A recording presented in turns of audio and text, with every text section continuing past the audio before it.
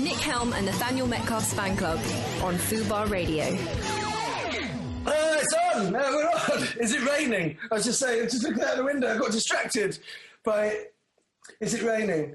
I was like writing a thing about when you're at home. I wasn't writing a thing, I just heard an observation. When you're at home and you hear maybe like some rain at the window, you turn around like you're a detective in a TV show hearing a gun cock. And then I wrote, so the way I wrote it was, when you hear rain at the window and you turn around, when you hear rain at the window and you turn around like you're a detective in a TV show hearing a gun cock. Gun cock.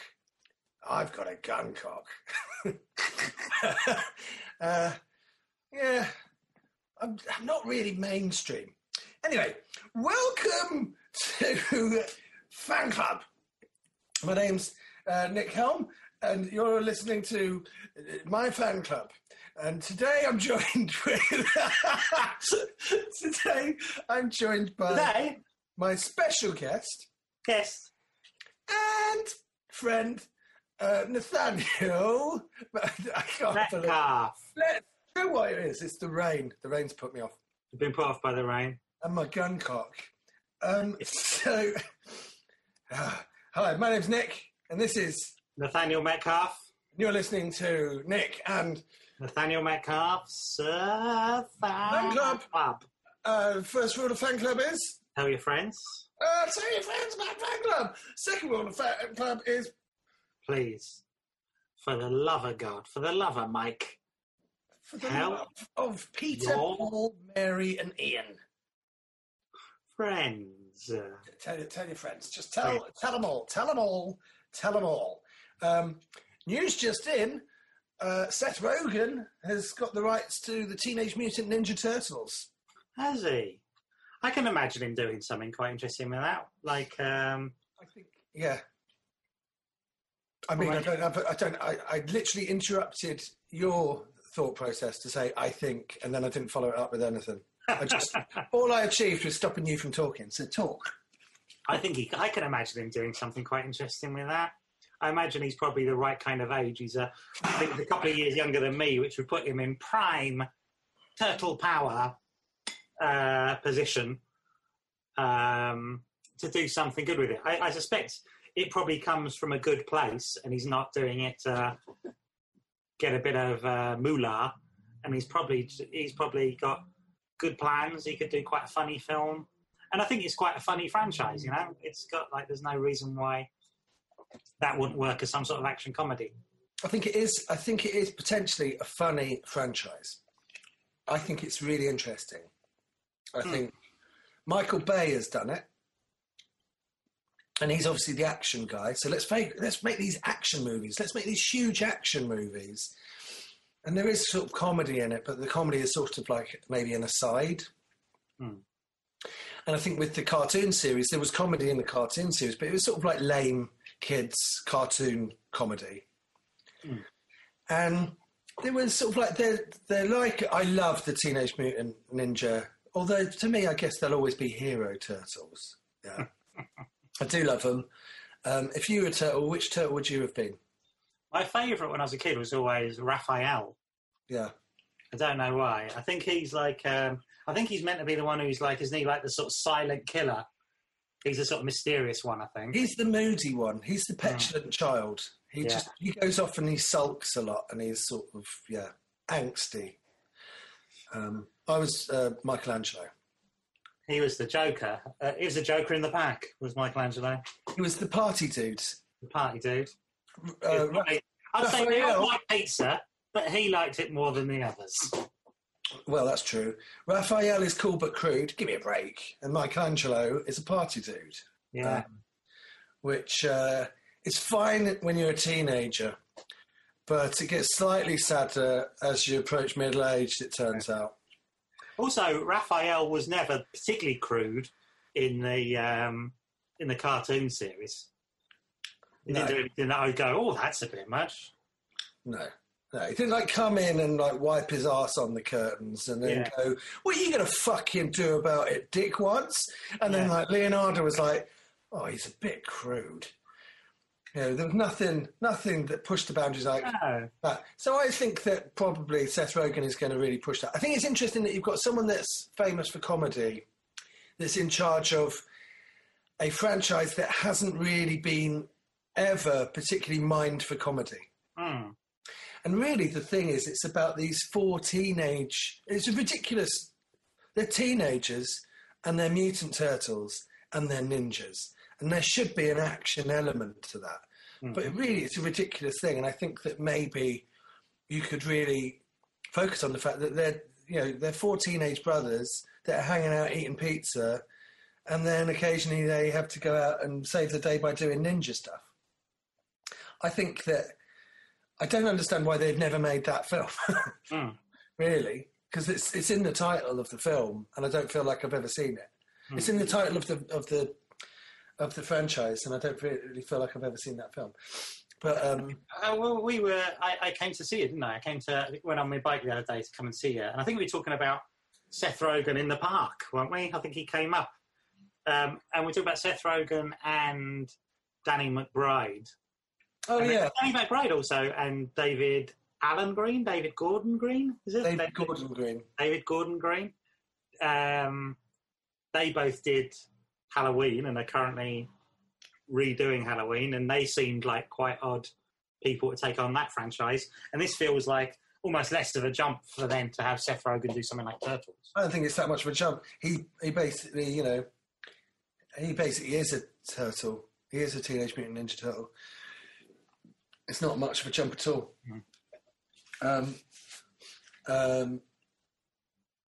Yeah, I think he's he's a good choice. I think if he's in it, I don't know, but like, I don't know. I just think, why not? I mean, I didn't actually mind the Michael Bay Turtle films. He didn't direct them, though, did he? I didn't mind them. No, it felt to me, I never saw them. They always struck me as it's something where Michael Bay has had such a huge hit with Transformers, like worldwide, that he's probably got his production company to go, right, we need more of this stuff. So we've done Michael Bay's Transformers, get me another big 80s toy franchise. And they've handed in Turtles. Yeah.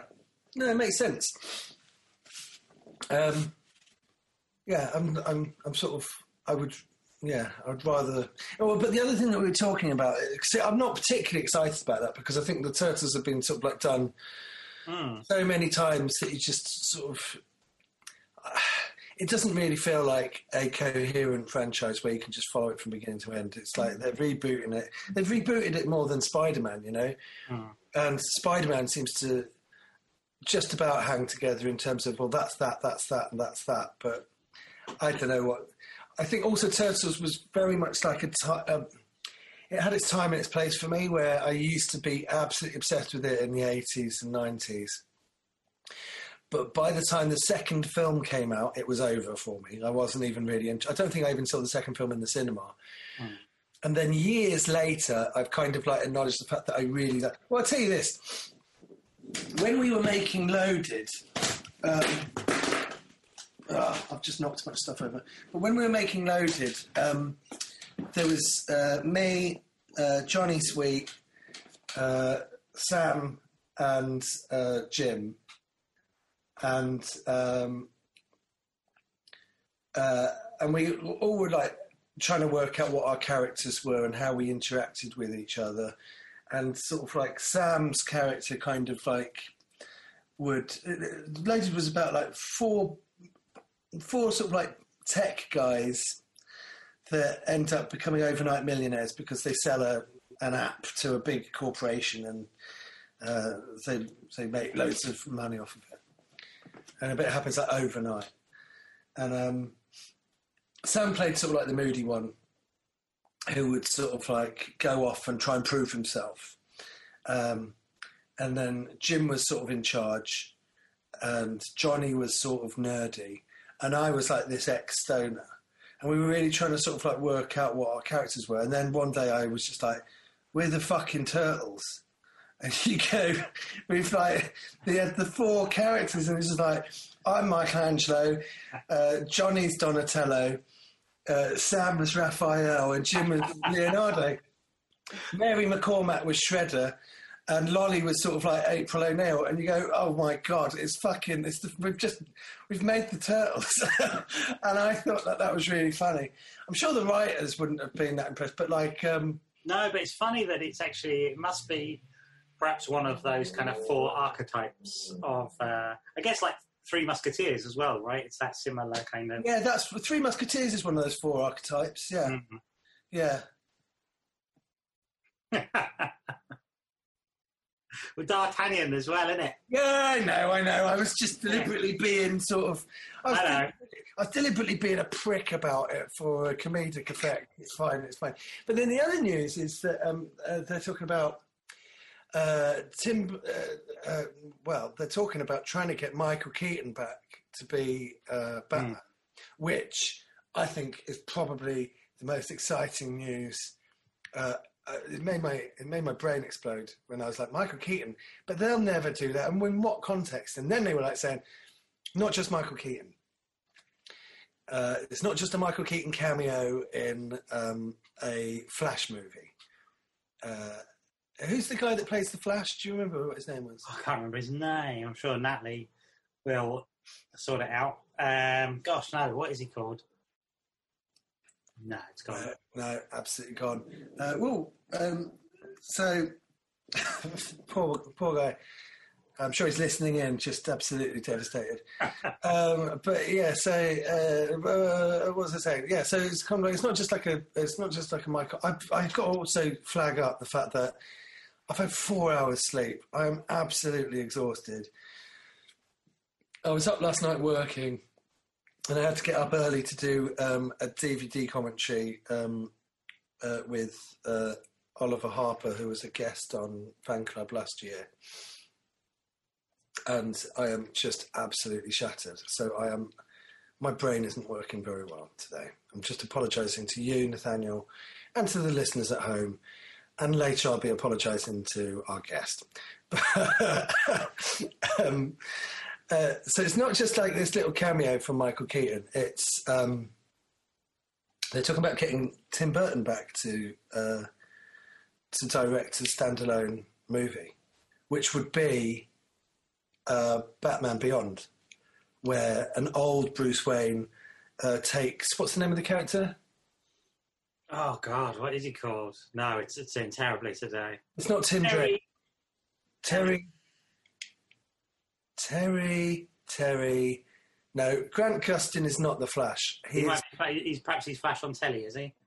I think he's the Flash on telly. It needs to be from like the extended... Oh my God, this episode is falling apart by the fucking second. It's Flash in the Justice League film. The Justice League movie. I mean, I could just look it up on my phone. Oh, it's something like Ezra Miller, that's his name.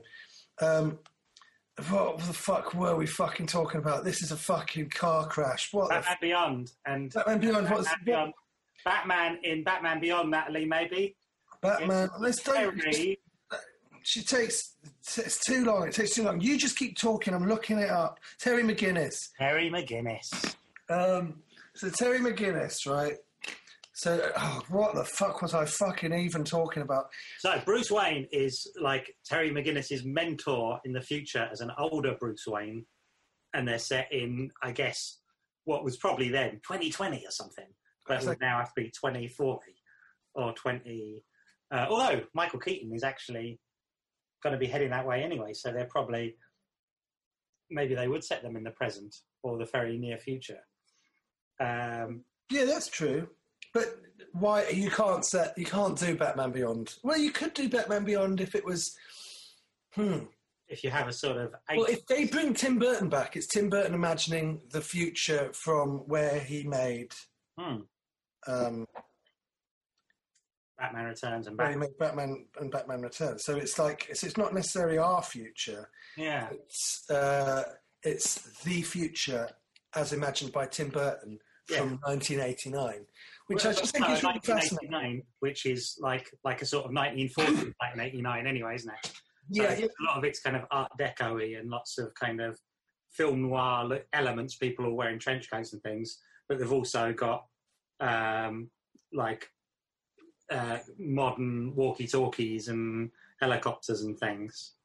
yeah. You can't really bring back Michael Keaton without the aesthetic that Tim Burton brought. Really, it's kind of like, it would be like this weird thing. You can't just sort of like put Michael Keaton in a bat suit and let him walk around in the same universe that Wonder Woman is in, without acknowledging the Burton universe that he created. So it's kind of really weird. And then because of the Tim Burton connection and the fact that Johnny Depp is in court at the moment and it looks quite positive in his direction,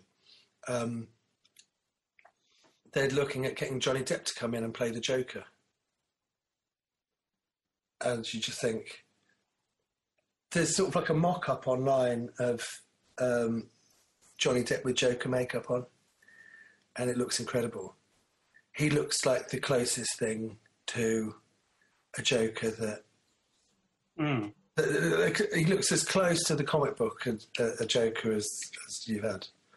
Yeah, I can imagine. That's what's really exciting. I just don't understand why they've never really got a comic book and done a faithful adaptation of Batman. It's kind of like everyone's gone, well, we all know what Batman is, so we'll just interpret it. And, but no one's ever done like a direct transfer. Even the animated series, which is the best, is kind of based around the world that Tim Burton sort of created.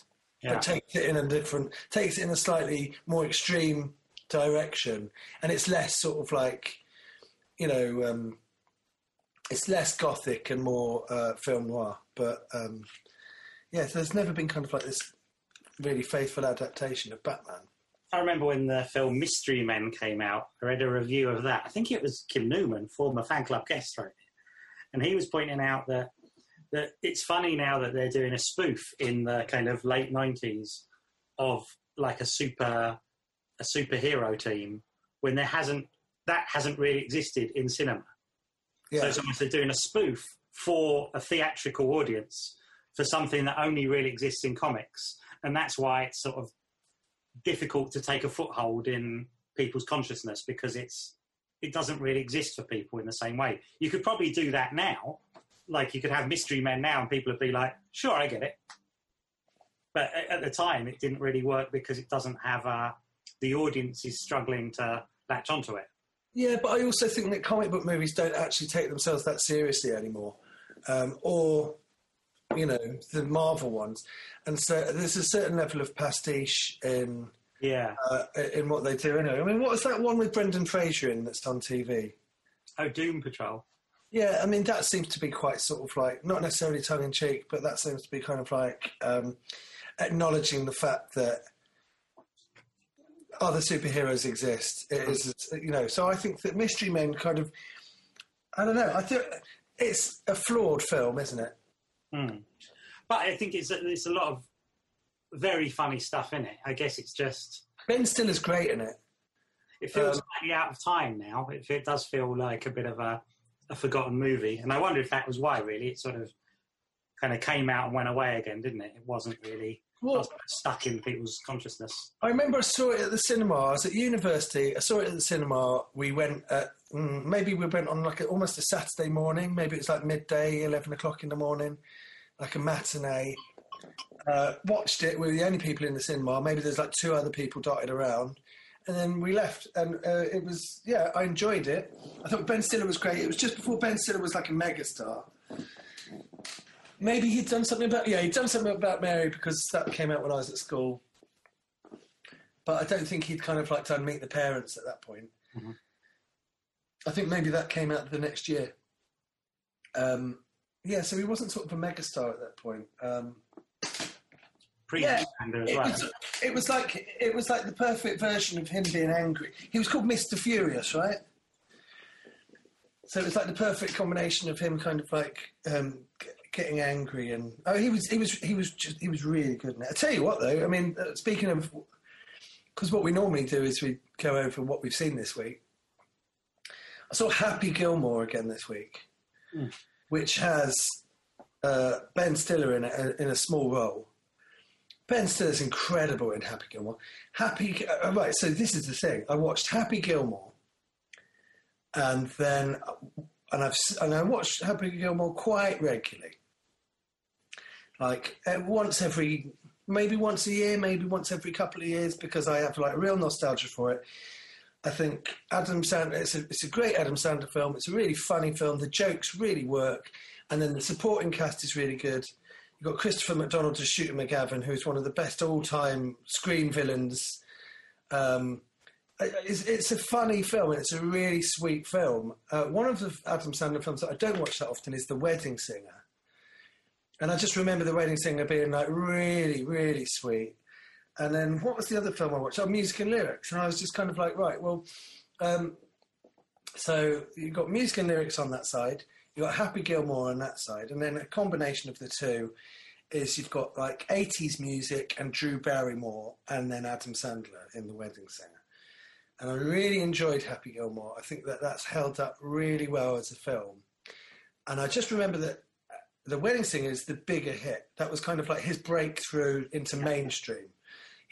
Happy Gilmore was sort of like, he took all of his Saturday Night Live fans and he took them to the cinema. And then Wedding Singer was kind of like, me and my family went to see that at the cinema when that came out. That's what really made him. And I watched it, and that has fucking aged like a fucking piece of fucking gorgonzola next to the radiator at Christmas. It's fucking, it's fucking, it's, I don't want to be like looking at old, I don't want to look at old films and be constantly going, well, that's problematic, and well, we can't say that anymore. Of course you can't. You know, I think the Gone with the Wind thing is kind of like this really confusing debate where no one's asking anyone to condone the behaviour of a film that was made 90 years ago. Or, you know, condone the content of a film that was made 90 years ago and stand by it. But it's a document of the time, and it's a film about the South during the Civil War. And so there's parts of it where you go, well, that's in the context of when it was made and what the film is about. You know, there are unpleasant things that are in there, but it doesn't necessarily mean that you shouldn't be looking at them. You know, when you look at something like The Wedding Singer, there's just like, it's just mean. There's just like fat jokes, and there's jokes about Alexis Arquette dressed up as Boy George, and it's kind of there's a woman with sideburns in it, and it's just kind of like it's just like relentlessly picks. I watched a thing online, and it was basically saying that there was a time when Adam Sandler was the underdog, when he was like lovable, and he was like the freak, right? And then there was a crossover period when he became like the bully. And you watch something like, and I'm a massive, like, not even an apologist, I'm a massive Adam Sandler fan. But when you rewatch The Wedding Singer, it is kind of like, yikes. That's interesting. That's what I would quite like to see. I think about it a lot. I don't think I've seen it since it came out, but you're right. My memories of it is of quite a sweet film, quite a kind of good-natured kind of. And I think it is sweet, and it was sweet if you were a certain demographic. But I think at the time, because I was really bullied at school about being overweight and all this other stuff, and when you watch it and he's making fun of fat people in it, I just remember that I was kind of like at the cinema. I remember it kind of like it didn't feel right to me at the time. But then you overlook it because the rest of the film is so sort of like his heart is in the right place, and they're kind of making jokes. And they're sort of trying to make fun of everyone, but they're not really making fun of everyone. So I think that, I don't want to say it's problematic, but there are sort of like some weird bits in it where out of Happy Gilmore and The Wedding Singer, I would assume that The Wedding Singer is like a timeless classic, and it just feels like really dated. The other thing that really surprised me about it, in sort of a good way, but it's sort of a missed opportunity way, is that if you actually watch The Wedding Singer, like Steve Buscemi's performance in it is incredible. He's only got like this sort of extended cameo, but his performance in it is incredible, and it's like something out of an indie movie, yeah, where he's not just sort of like on, this is a cheapo Adam Sandler movie, I'm not really going to turn up for work today. Like maybe he would have done in sort of like Grown Ups or some of the later films when Steve Buscemi just pops up in sort of like random cameos here and there. He actually turns in like a really great performance. And then when you actually look at the rest of the film, Adam Sandler's doing the same thing. Adam Sandler's putting in an actual, quite nuanced performance. And, you know, people go like, oh, it takes like a Punch Drunk Love or Uncut Gems for you to really see that Adam Sandler can do. He's good in The Wedding Singer. He's like, he puts in a really good, and it feels like the team around him, it feels like half of them were making one film and then the other half were making another film, or maybe they lost confidence. And in the edit, they just put in all of these random cutaways of like overweight people eating wedding cake and stuff like that, just so that they could kind of like. But the actual, what was the film that we were talking about like that? We were talking about this one film, and then they kind of like they sort of like mess it up in the edit. I think we were talking about it like last year. Oh, was it maybe the Ghostbusters film or something? That felt like something that was put together in. No, it wasn't that. But maybe I'm having deja vu. My brain is not working properly today.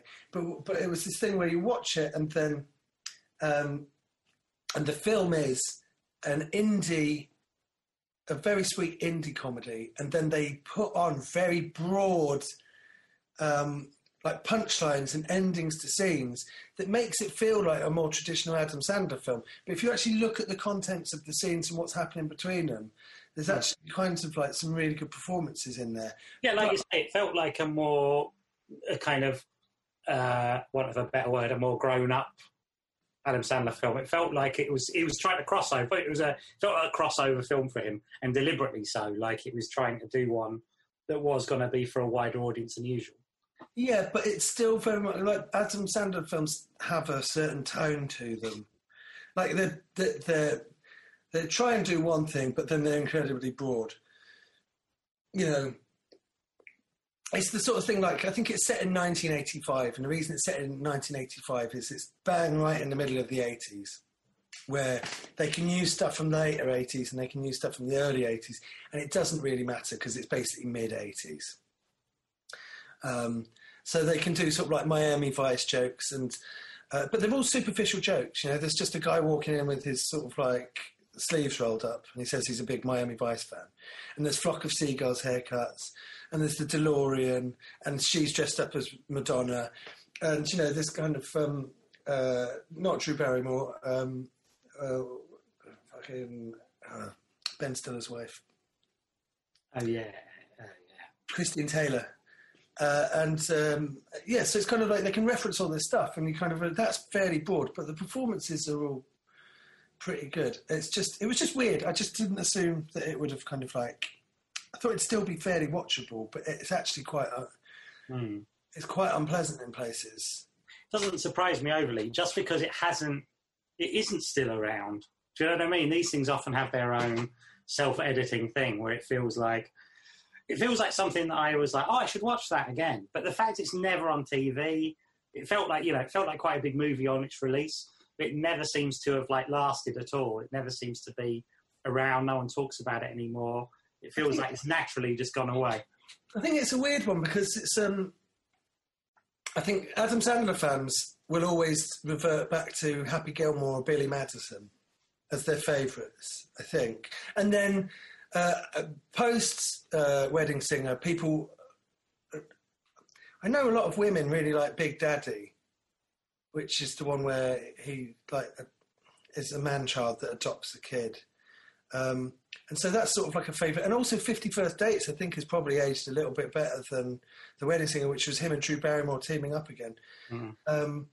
That's sort of... But I don't really hear many people saying that they really love The Wedding Singer, which is kind of weird because it was a huge hit. Yeah, I think for me, I felt at that time, at the time of his kind of height, I felt I was always a bit too good for Adam Sandler. Like, these films are quite trashy. And The Wedding Singer was probably the first one I went to see. And it was later when I didn't see like Happy Gilmore till it was on TV. And Big Daddy, I think, was another one I saw on TV and just always struck by how good they were and how much I totally dismissed them. And I was like I thought at that point they seemed like kind of quite cheap, quite trashy comedies and sort of overly broad. And I was a bit like, well, these aren't very good. It was only when I watched them that Happy Gilmore especially, I think. I'm not a massive fan of Big Daddy, but I would say that I really like Happy Gilmore, and he also does a thing where he works with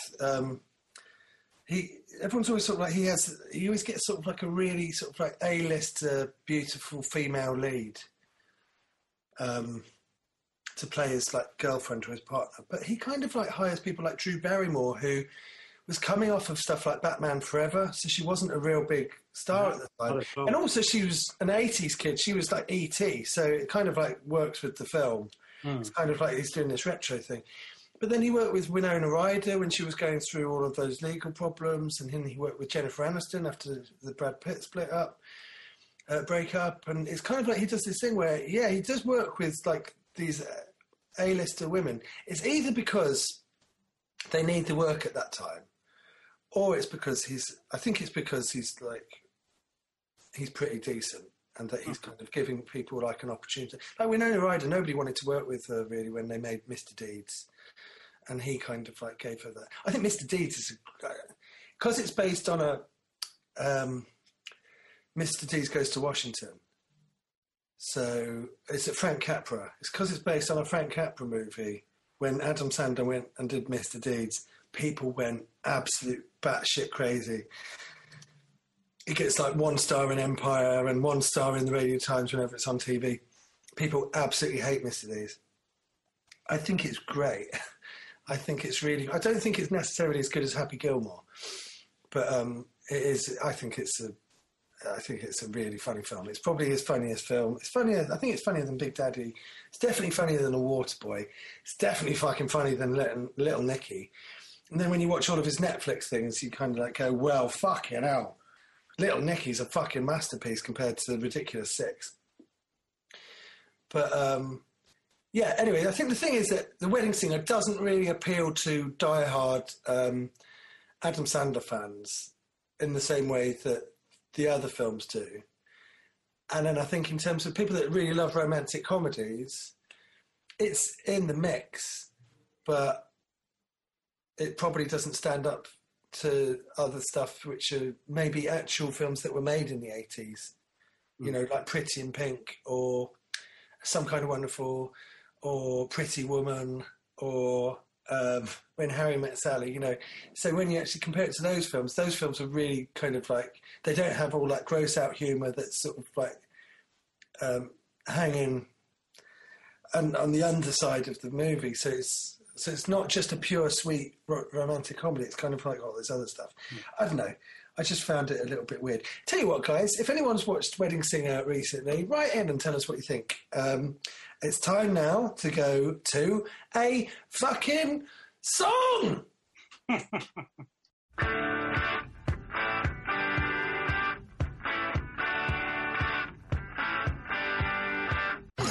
Nick Helm and Nathaniel Metcalf's fan club on Fubar Radio. And we're back! We're back. Right, okay, I've got an energy kick. As I like to call it, I've another bite of noodles, but they're so spicy. I've got instant heartburn. So I'm tired, and now I'm deeply uncomfortable, and my mouth is burning, and my chest is water. Okay. I've got water, but I'm just doing that thing where I'm just like gulping it down, and now I feel like I'm going to be sick. I'm just having an absolute fucking nightmare today, Nathaniel. Oh, God. I've got 25 minutes to get better before our guest comes. It's all falling apart. So, what have you been a fan of this week? What have I been a fan of? What have I been enjoying? I've been enjoying going out on the bike. I've been gifted a bike by former fan clubber David Trent. I've got to say that just doesn't count. That'd be like me saying, "Oh, I've really enjoyed my Ubers this week." I haven't. No, but it isn't, because it's more passive being in an Uber.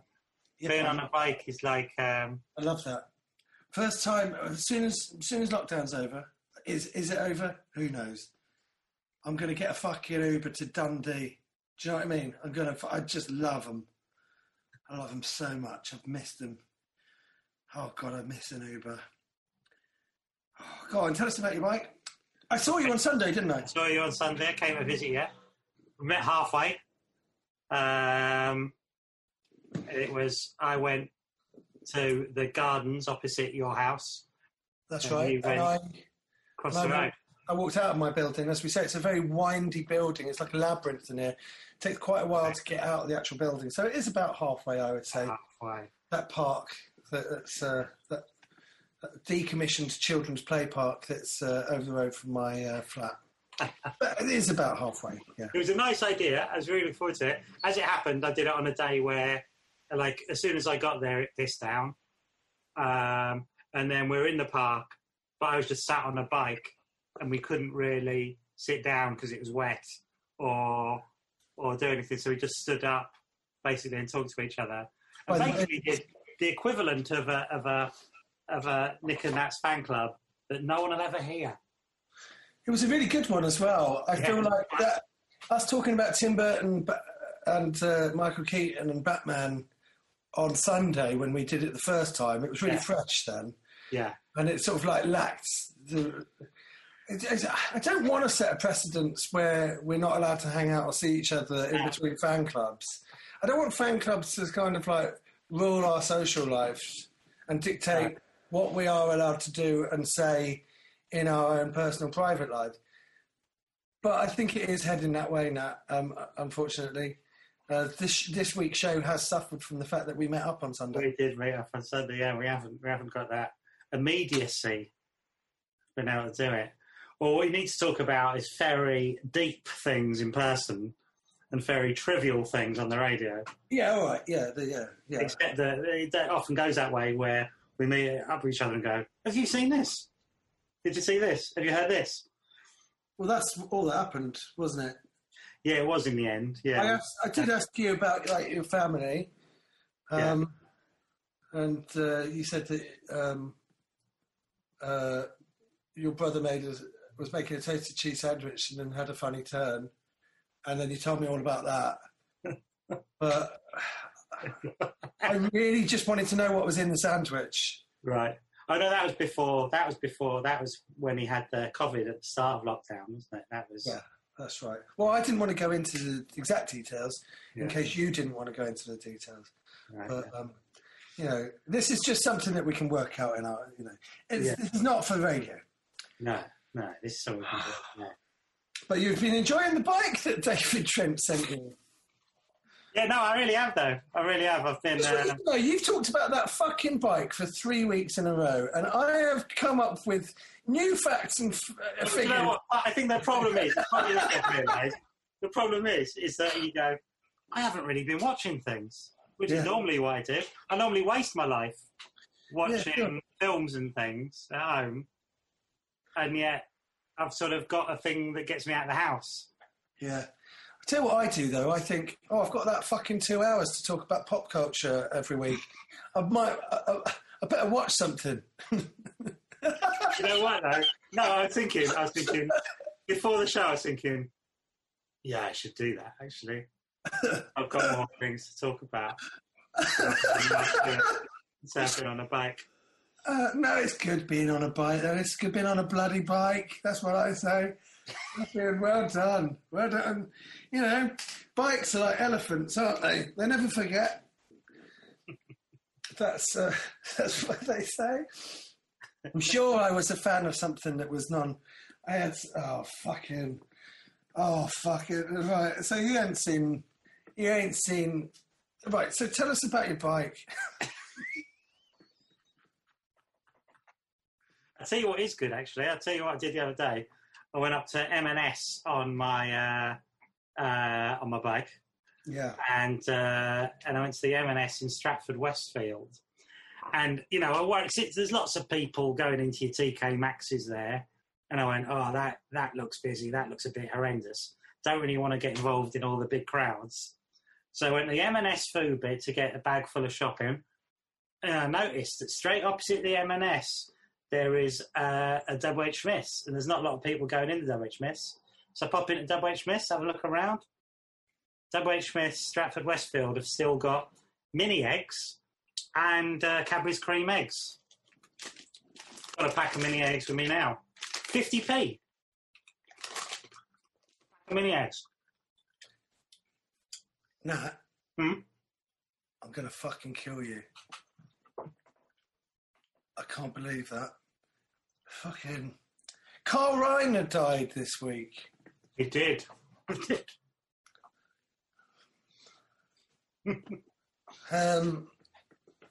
People that are younger than what? 30? No, probably. Well, when did Blockbuster close? Yeah, I reckon. Oh, yeah, could be early 2000s, right? Yeah. Oh, well, no, because I around then, because we still went to Blockbuster when we were at university, I think. But like in the 80s, like going into the video shop, I mean, we had. I'll tell you this story. I tell you this story. We had Mix Video that was at Whitecroft in St Albans. I think it's a curry. An Indian takeaway now. But Mix Video used to be kind of like in between, sort of a super like an off license and a fish and chip shop, which was also a Chinese restaurant. And so, like Friday nights, you'd kind of like go down to the like video shops were amazing. They were just absolutely. They were like a thing of absolute joy and wonder. And I do sort of feel sorry for people that are just growing up scrolling through Netflix. Because a video shop would be something like you'd go there, there'd be a limited choice, but not that limited. And they would have all sorts of fucking films that you'd never even heard of. And the artwork was really incredible and everything. And the scary stuff would be at the top so you couldn't reach it. Or there'd be a horror section, which I'd never go into because it was really small as well. It was like a horseshoe shape where you'd go in and there was an aisle. There was like a set of shelves in the middle of the room and the counter at the end. And you go up to the counter and then there'd be the second half of the shop. And the horror section was down there, or there's like an adult section. I'd never go down there because I was sort of like 6 or 7. And I just spent hours looking at these videos. And I remember there was a poster for Naked Gun, or there was like a cardboard cutout for Naked Gun in the window. And I sort of put together that the guy on the poster for Naked Gun was the same guy as the guy on the poster for The Man with Two Brains. Even though obviously they weren't, and we'd sort of like you'd be able to rent stuff out, and I love Steve Martin. I love Steve Martin. I think because there were so many Steve Martin films out in the 80s that every week you'd go in there and you'd just pick up a new Steve Martin film, and because you were young, you know, they were all good, you know. You'd get like Three Amigos out and you'd watch it on the Friday and then you'd watch it again on the Saturday. And I think maybe you were allowed to rent them out for the weekend. It wasn't just overnight. And so you'd watch it one more time on the Sunday and then you'd take it back and then you'd tell your friends about it on the Monday. And I just remember that Carl Reiner, he made The Jerk with Steve Martin, and then they made The Man with Two Brains, and then they made Dead Men Don't Wear Plaid and All of Me. Those are like the 4 big ones. I was never such a huge fan of All of Me, although I saw it again at the cinema recently, and I do think it is good. But The Jerk doesn't feel like a complete film, but it sort of tails off a bit in the second half. But it's got so many outstandingly funny moments in it, and Bernadette Peters is absolutely just gorgeous, and the song "Tonight You Belong to Me" is incredible. And Dead Men Don't Wear Plaid is maybe my favourite film that they made together, which is just the most technically difficult, where they splice black and white footage of Steve Martin into old films like The Maltese Falcon. and he gets to act with people like Vincent Price and James Stewart from all these old films. And Carl Reiner was 98 when he died, so it's kind of like he was very old, and he was really sort of like political right up to the end. He was anti-Trump. There's a really beautiful picture of Carl Reiner with his daughter and Mel Brooks, and they're all wearing Black Lives Matters t-shirts, and they're all like laughing together, and I just think he was a great guy, and also he was Rob Reiner's dad. And Rob Reiner is obviously, I think, maybe one of the most important or greatest film directors of the 1980s.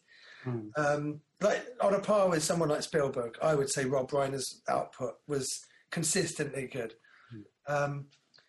But yeah, so anyway, I just sort of like just giving a shout out to Carl Reiner, really, because I think Carl Reiner was one of the first directors I knew, weirdly as well, from those films. Like it was.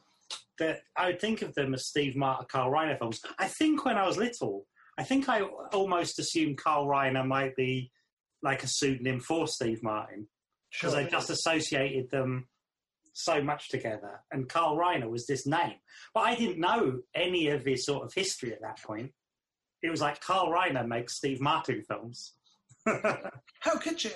But like, it's just one of those things about the video shop was like this really important place to me, where I didn't have loads of friends to play around with at the weekend, and I was new to St Albans, so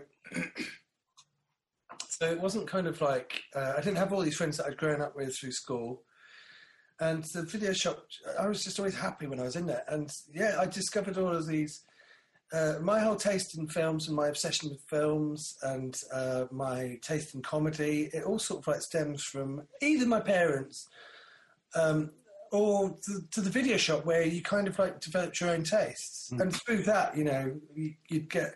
I mean, it was a great time to be growing up, because it was sort of like you'd have stuff like I say, Three Amigos, but then you'd have stuff like Spaceballs, and you'd have kind of more like the trashy stuff like License to Drive and...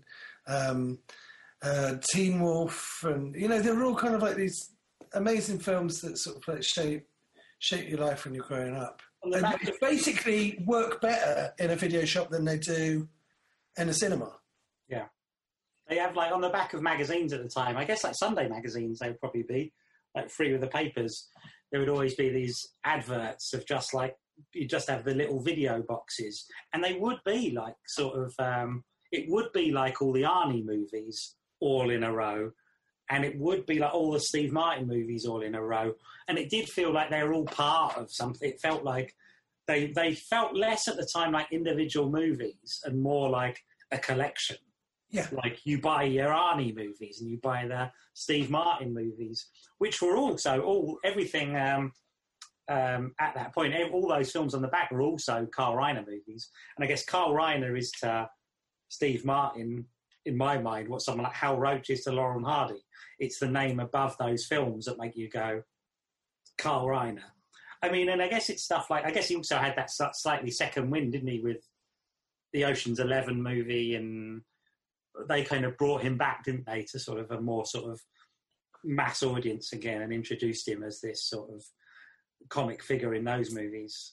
Yeah, such a huge presence, isn't he? And I think for us, I mean, even more so in the States, I think, with those kind of the stuff he did with Mel Brooks, Mary Tyler Moore Show and Dick Van Dyke Show and all that kind of stuff. But I mean, if all he ever did with those Steve Martin movies, it's enough, you know. I mean, it's it's huge.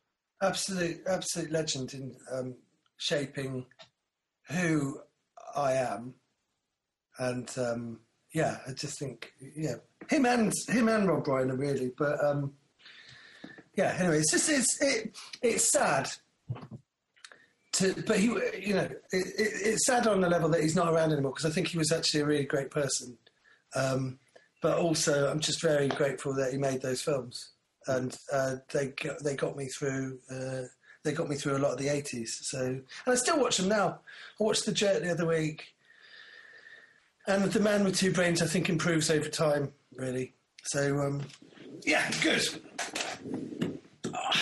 So, Yeah, well, the ending to that story about the fucking video shop is, though, we went into Mick's video shop every week, and like to the point where I'd rent out Army of Darkness every week, and then he'd let me get it even though it was a 15 and I was 12, because he knew that my mum knew that I'd already seen it anyway. There was no point in not letting me have it because I'd definitely seen it. You know, and just used to go to the video shop all the time. Then Blockbuster opened, and then Mix didn't really have the selection, so we sort of like had Blockbuster as a backup, but we'd always make sure that we went to Mix. But then Mix sort of like fell behind on all of the selection that he got, and then eventually you just like go, well, Blockbuster, they also sell sweets, and then it was just like this thing you could actually. I felt so guilty about it at the time, but there was this crossover period between using like the local video shop and then actually just slowly drifting over to the big corporation. And it was like a dirty secret where you'd go into Mix every so often, but you knew he didn't really have the selection anymore. And one day my dad was in charge of taking the video back. And I think basically he delivered Mix video to Blockbuster. And Blockbuster had to phone up Mix Video and say, oh, this has been delivered. And he had to phone us up. And then after that, he knew. He knew that we betrayed him. And I could never look him in the eye ever again. I felt so ashamed. Which was actually the instigation for us to go to Blockbuster. But it's great. They had video games as well. They had all sorts. So it all worked out in the end. It worked out in the end. I don't know what happened to Mick, but it's an Indian restaurant now, so it's great. No, I always felt terrible about that, really. But you'd go to get a copy of The Rock out, and he wouldn't have it, but they'd have 20 copies of Blockbuster, and that's basically how Blockbuster did it, wasn't it? Anyway, so I feel awful about that still to this very day. But it's time for fan mail now, isn't it? So we're all right. Okay, so play the music, maestro. Are you playing it? Yeah, it's playing it. I feel terrible now. Hello, you lovely boys. Oh, hang on. It's too much water. Oh my God, I got such bad heartburn. Hello, you lovely boys. I heard last week that Johnny Vegas took a shit in a can of Pringles. Lol. If I can ask, what is the weirdest loo situation that you've ever experienced? Thanks, Clara. The weirdest loo situation I've ever been. That's an odd question. Weirdest loo situation. Are they basically ask us where's the weirdest place you've had a shit? I mean, I think I'm lucky and I can't think of any terrifying stories. I think I'd... I have no strange, unusual toilet stories. No. Sorry to say. I did once, because I was ill, I had to give a stool sample in at my doctor's. And you give it in a little tube, so you've got to kind of like shit in a tiny tube and take that along to the doctor. You're not meant to shit in the tube. Well, you're meant to, I guess, put a bit of shit into the tube. Yeah, you're not meant to. It's impossible to actually. No, you can't. I mean, that's like going from one tube to another. I did a stand-up show about this. You're not meant to shit in the tube. No. I guess that would be like putting toothpaste into another toothpaste. It comes with a little chisel that you're meant to scoop it out with. Yeah, it's very much like a Haagen-Dazs kind of shop. It's like a cinema ice cream. It's fucking. Oh yeah. Anyway, go on. And then I had to take it from. It's probably a 5-10 minute walk to the doctor's.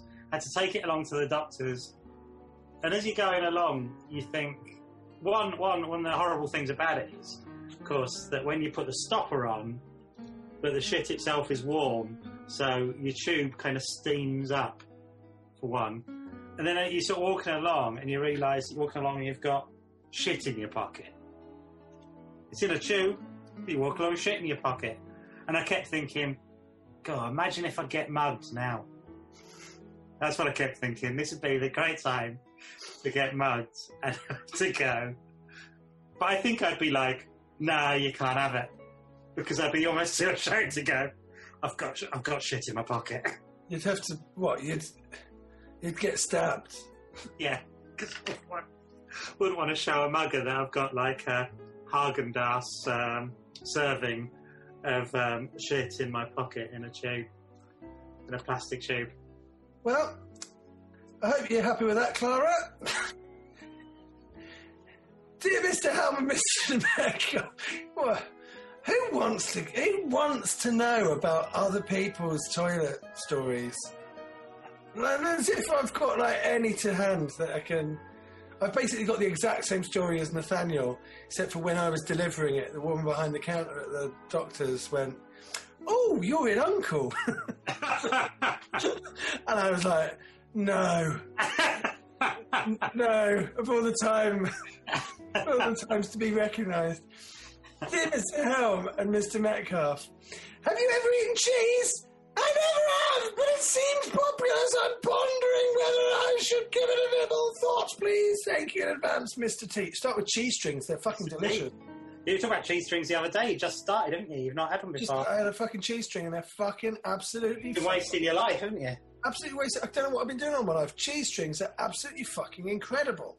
They're like fish sticks, only with cheese. They're absolutely fucking delicious.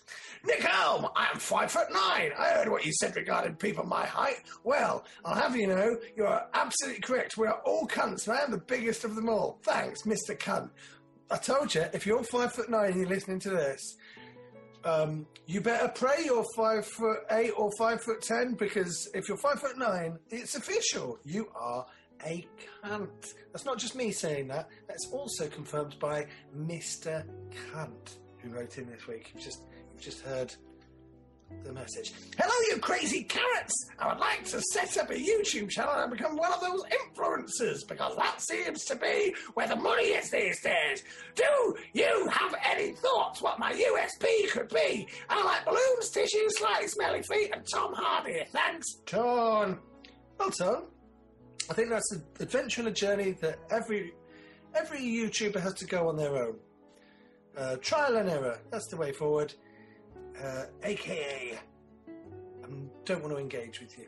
Long-time listener, first-time caller / emailer. Hi, Nick and Nathaniel Metcalf. Love the show. It helps me get to sleep at night. That's a bit. I don't know how I feel about that. Bit of a neck.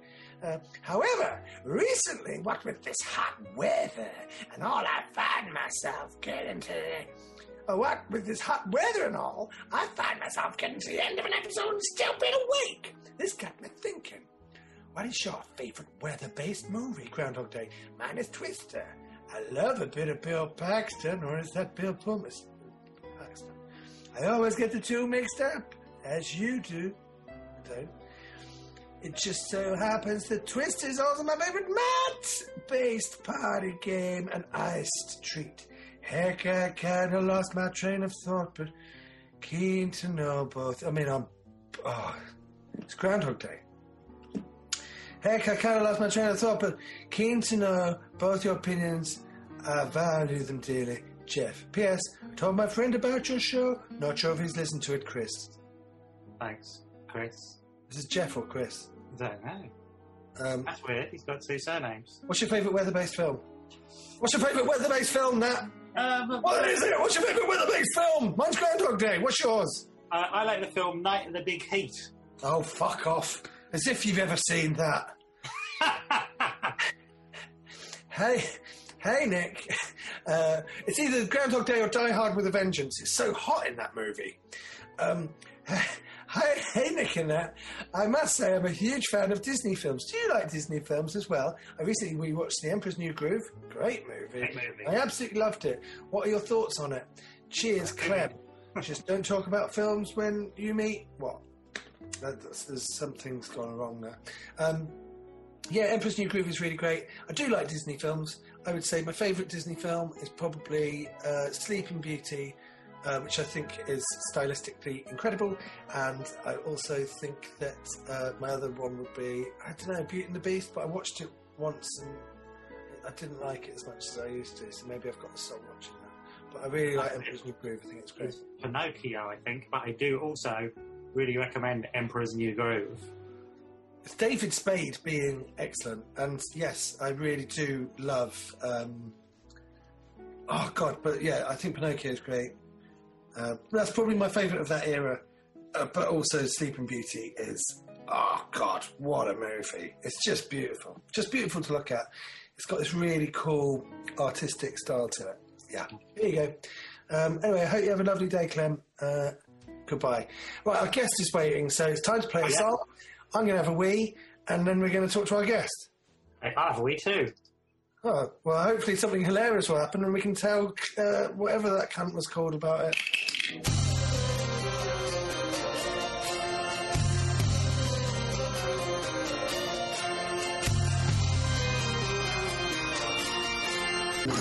Nick Helm and Nathaniel Metcalf's fan club on Fubar Radio. And we're back! My name is Nick and Helm, and this is... Still Nathaniel Metcalf. And now we are joined in Camp COVID by our best friend and soon to be yours, Mr. Harry Hill. No applause. You get it on, you get it on Steve Wright. It did feel like we should have put some applause in there, but we might do it in post. Oh, fix that in post. We won't. How are you both? It's good. I mean, we're not keeping up with the zoo radio atmosphere of Steve Wright in the afternoon. Does he still have a posse, Steve Wright, or does he have one man now? He has a remote posse. Okay. Yeah, he has. Well, I actually haven't been in for a while, but yeah, I do listen in. Yeah, the socially distanced posse. Yeah, they are. Well, we all have to take precautions now, of course, with this global pandemic. What are we talking about? Steve Wright. We're just wondering. He tends to have a posse of people that cheer him in the studio. Well, actually, what it is, it's actually it's on a tape. They don't even when they in normal times when they're sitting there. So I've forgotten his name. Anyway, and Janie Lee Grace, Stuart Lee's first wife. He says he does this run through. Oh, we got Harry Hill in the studio. And he presses the button and there's applause. But they don't even move. They just sit there like that. Well, really, what you've got to do, Harry, is get over the fact that you're not on Steve Wright's show and you're on a different show. And we do things differently around here. Yeah, so I noticed. You've just got to change gear in your head and then just kind of like and just lie back and enjoy it. Hello, Harry. How are you? Hi, Nick. I'm very well. Yeah, it's great to be on what? Our radio. What's it? Fubar. It is, yeah. Furby. It's not Furby radio. Furby radio. What have you been up to?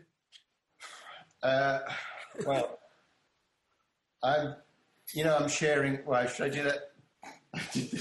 I've done this joke before on The Last Leg. I'm sharing with Chris Whitty.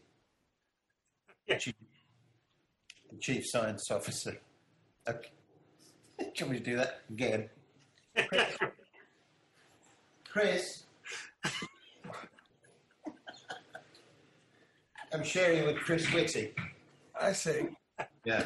Hello, everyone. Don't go out, wash your hands. I think those jokes have sort of... I think those jokes have been past it now, Harry. Do you think, Chris? Yeah. Sure. I've got this new one, actually. I have a sort of collection of ventriloquist dummies. So this is radio. So... yeah. Oh, okay, yeah. So that was the ventriloquist doll that you just brought up? Yeah. I'm very... I should have... Perhaps I'm the wrong guest for this show. I'm very visually minded. I mean, you are quite visual, and yes. I got... my old producer friend, Alan Thorpe, Nick? Sure, yes. He sent me his family ventriloquist dummy, which was a little boy in a flat cap, and I repainted him. Like, Who's that meant to be? I thought it could be Chris's wife. Oh, Chris, you left a mess in the bathroom again. You know, I thought it'd be funny that if Chris Twitty had like a really sort of aggressive northern wife that we never see. Sure, but you will see her now because you've made her. She's what? You've made her, so Yeah. you will get to see her now. Yeah. So They do look like they belong to the same family of ventriloquist puppets. Yeah. Yeah. They've got a very similar facial similarity. They look more like relations. They look like they could be brother and sister. Yeah. Well, I don't know about that. I think there is a certain. Oh no, yeah, you're right. You're right. There's a common look to Vince. Actually, it's joking aside. Ventriloquists are having the toughest time of all people in this pandemic because A, they have to keep 2 meters apart, and B, they have to wear a mask. So this could be. It's going to be the end. Oh, you're right. Could be the end of ventriloquism. I think actually that actually means that anyone could be a ventriloquist now if you're wearing masks. Yeah, well, exactly. You know. If everyone can do it, then where's the skill? Yeah. That's the real.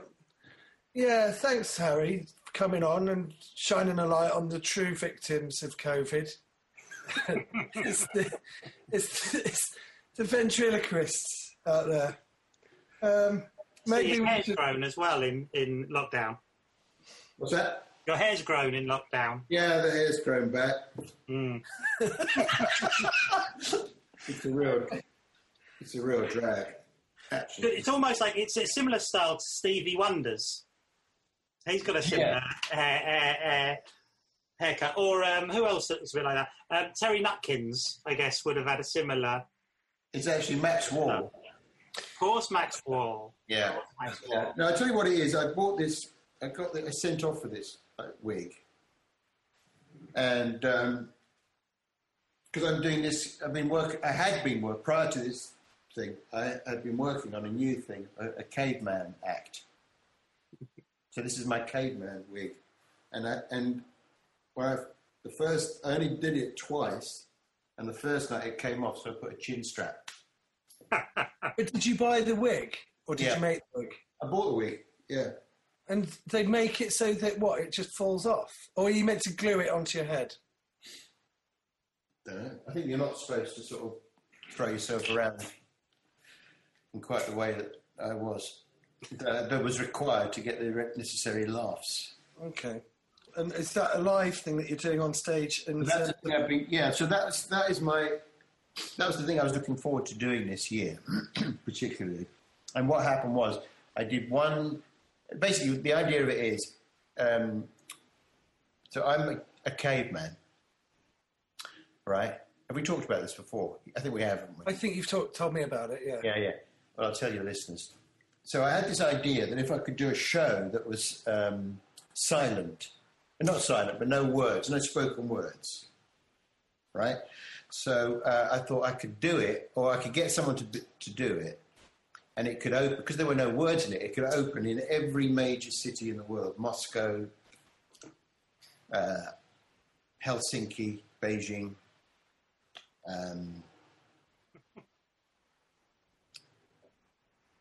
Paris, other ones. Sure.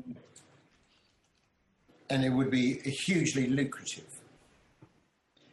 And so I wrote this thing. They'd be playing simultaneously all around the world. New York, Colombo. Well, you'd franchise it out. Well, I wasn't going to be in it. Right, okay. Right. So I wrote this thing, I took it round to various West End producers, and they just sort of read it. It doesn't read like anything, because there's no words. It's like, caveman walks on, caveman sees a bird, tries to eat the bird. you know, and they're just looking at it like, well, you know, what's this? They said, you've got to be in it. To sell any tickets, you'd have to be in it.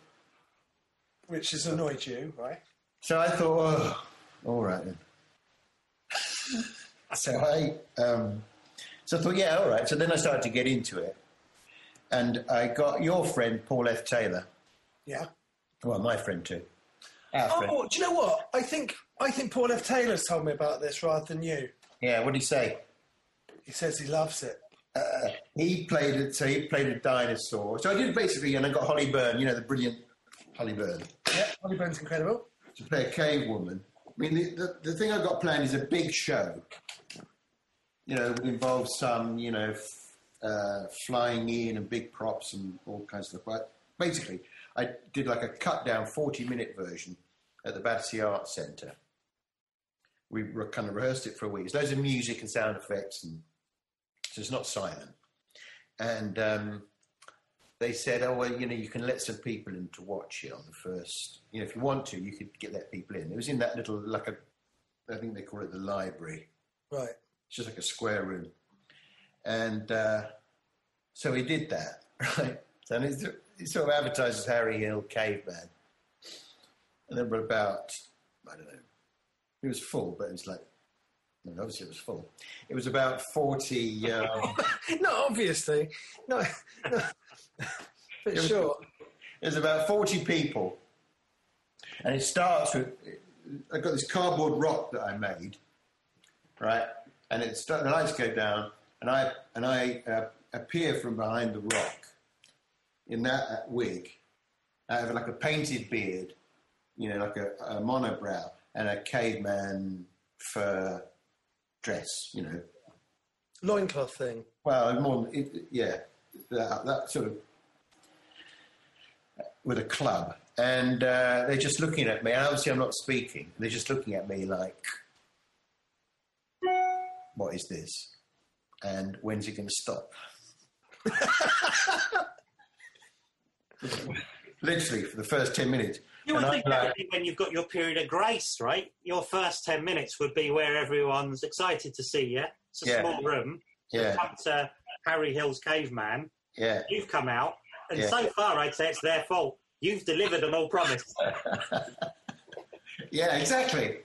And you know, that situation where you're trying, you know, basically I'm in the caveman outfit. There's no way out. I've got to see it. You know, I've got to go all the way to the end. It's not like with new material where you can think, right, that joke didn't work. I'll put an old one in to bring them back round.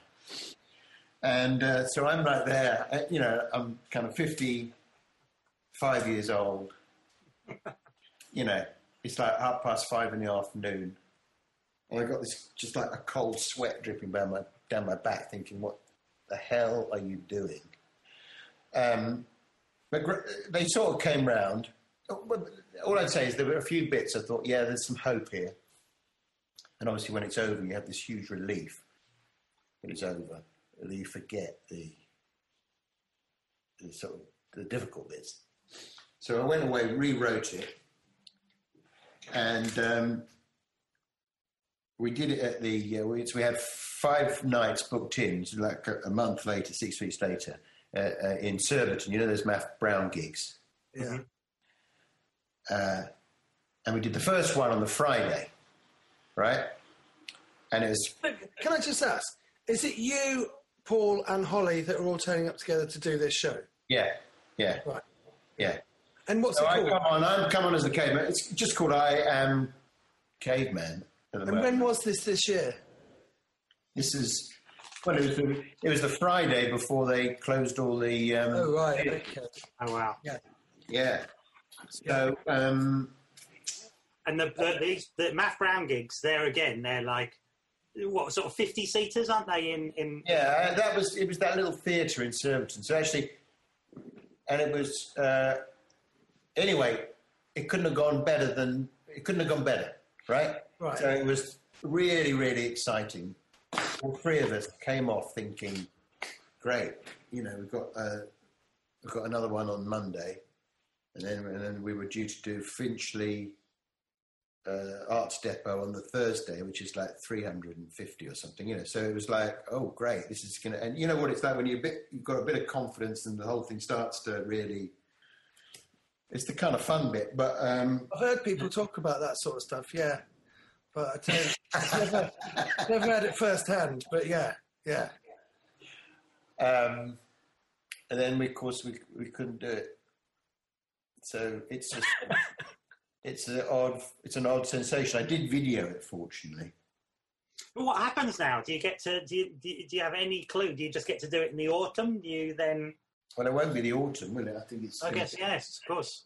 The problem is, as soon as problem if you like, but the great problem is as soon as the lockdown, as soon as they open the theatres, you can be sure that every single 2-bit comic in Britain is going to be on tour.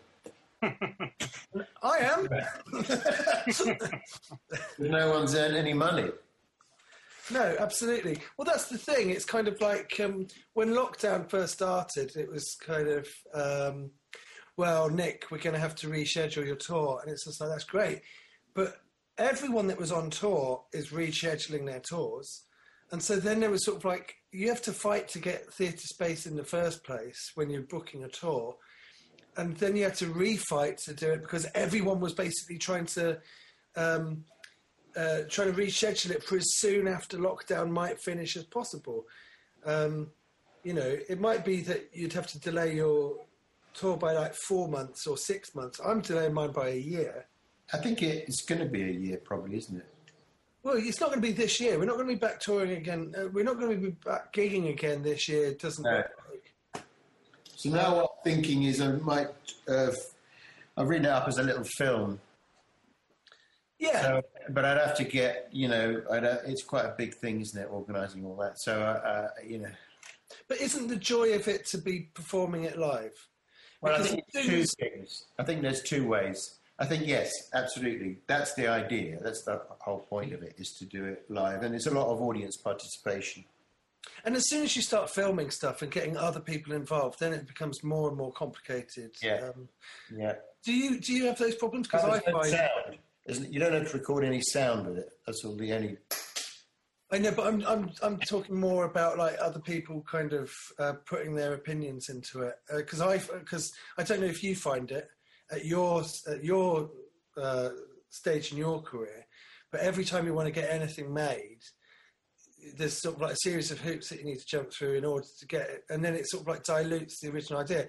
So doing something live is kind of like the purest form of doing it. Yeah. Well, this is the sort of... I mean, actually, you've chosen a good day to talk to me about... I mean, not a good day, a bad day. I've been working on this clip show for the BBC, and so far they've been good as gold, but I just got all these notes through on one particular episode. I just I feel like crying. I feel like crying. Just because the point you make, right, and you're absolutely right, the fantastic thing about stand-up, live performance or whatever, is you don't answer to anyone. You say what you like, you do what you like, you turn up, you don't, in some situations you don't even have a bag with you.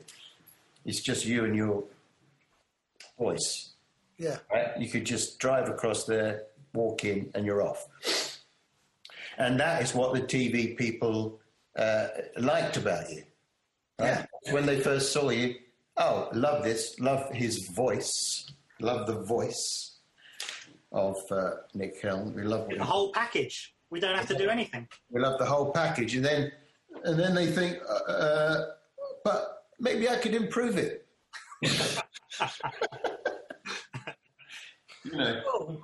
That's the problem. That is the problem. And I think it's a big problem. And actually, it never bothered me before.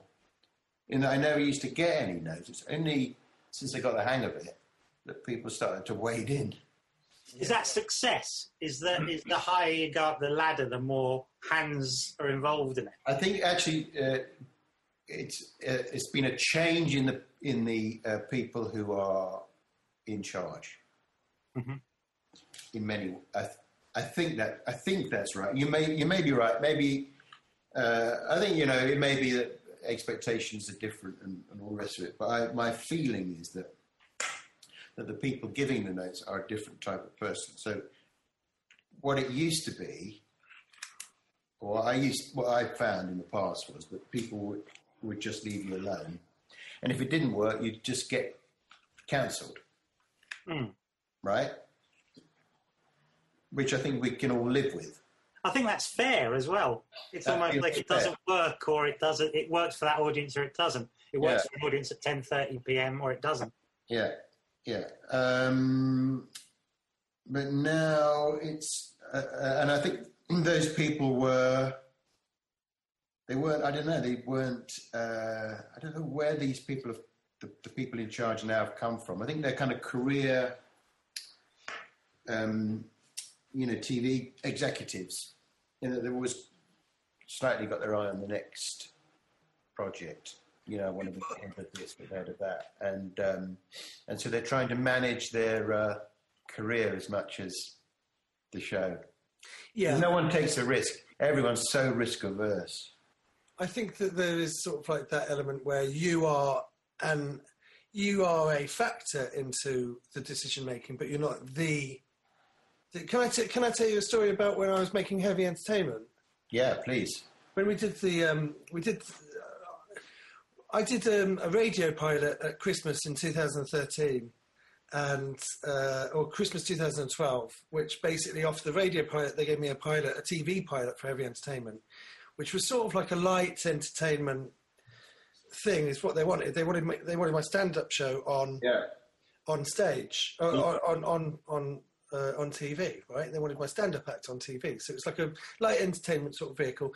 I did the series, I did the pilot, and it was what it was. But we had like 3 weeks to do it, and there was some good stuff in it, and some stuff that I just thought there's no way that'll stretch to a series, but we'll work it out. And then they offered me the series, and I went in, and we were working with this executive, and we'd sort of like been working on this thing for 3 months, where we'd been writing stuff, and I'd kind of like was developing the series. It's this light entertainment series. Every episode's going to be about a different theme. And they were like saying, "Yeah, it's really good, Nick. It'd be really good if you had some sort of like some sort of structure or some sort of something that gives like a backbone to the whole series." And I was like saying, "Oh, right, okay. Well, I think that each episode is sort of self-contained." And they said, yeah. You sort of like play a game in one of the episodes, don't you? And I said, yeah. And they said, it'd be great if you played the game in every episode. And I was just like, well, I don't think we should play the game in every episode, but I certainly think that if you played it in one episode, it would stand out. And they said, yeah, okay. And I said, but if you wanted me to put some sort of like, I think the reason why the game episode works is because it's so different from all the others. And they were like, yeah, okay. And then they come back a bit like a week later, and they're like saying, now, yeah, I really think that it needs sort of like this element, that game that you're doing, that game that you're doing. I think there's really something about that. And I'm just like going, well, I don't really understand why you keep bringing up the game. And they go, no, it's all right. It's up to you, you can do, yeah. But I just think having some sort of like game show kind of element, and I'm not saying, whoa. You're like saying game show now, like it's an actual. This is a light entertainment thing that we've been spending 3 months writing. And then we have another meeting like 2 weeks later, and they're like going, yeah, this game show thing that this is going. And I'm not going, hang on a minute. Anyway, that guy went for promotion, and then he left the project because he didn't get the promotion. And we get a new guy that's in charge, and he's like going, so I think that we need to look at this sort of game element. And I said, whoa, what's this game element? And he goes, look, no one's saying game show, right? No one's saying game show. And I'm sort of like saying, look, I'm not saying game show. And if you're not saying game show, then why is everyone saying game show all the time, right? We've done a pilot that isn't a game show. We've got like this series. And it turned out that basically they were trying to sort of like turn this light entertainment show into a game show. And it was kind of like, and then what? It turned out that someone at top at BBC wanted a game show. And they were like, well, we've got this project right here. We could change this into a game show. And my whole thought about it was, if you want a game show, just ask me for a game show and I'll write a game show. But this is a light entertainment show. This is a different thing. That's kind of like a square peg in a round hole, And it turned out that I think Joe Lycett did a pilot for the game show that they did in the end, and it didn't get commissioned. And then he went off the idea of having a game show, and then they just let us make the series. But it was just like this thing where it wasn't anything to do with our show. It was this thing that was floating around that someone wanted a game show. So they just tried to turn projects that weren't game shows into game shows. Yeah, I haven't had that experience. I don't know if anyone else has. But, you know, the thing with, I think what you have to remember about TV is it is a bit of a game. Not a game show, but it's a bit of a game. And you sort of have to be prepared to give them a little bit and allow a little bit of you to die each time. Yes, absolutely. But I do also think that it's important. Yeah, go on. I just think it's important that everyone knows what show they're making when they start. Because if someone wants a game show and you go into a meeting and they say, Nick, we're looking for a game show, then you can go away and you can go, game show, got you. I'll come up with a game show. But you can't go in and say, oh, I've developed this light entertainment series with music and dancing and singers and stand-up and stories and, you know, and then they go, yeah, but can you make it into a game show? But not even tell you they want a game show. Sort of try and sort of like use a Jedi mind trick on you to really get you to convert into it. And just say what you want and we'll do it. I think that a big part of it is to make them think that they're getting what they want. But they could get what they want. I mean, when I did, like the first few series of TV Burp, every series they would say to me, we're going to cancel it. At the start of each series, and there's no exaggeration, my then keepers, Avalon, would say to me, they don't like it, they're going to cancel it, which is really good for morale. All right? And so one of the ideas, I had to go into this meeting with IT. One of the things they kept saying was, this is the first series, they kept saying, no one knows who he is. Me, right? Can I when was the first series? 2001 or 2000, around that time. And when did your Channel 4 series finish? Oh, about a year. I think it was about a year when I was sort of out of work. That's when I wrote my first book.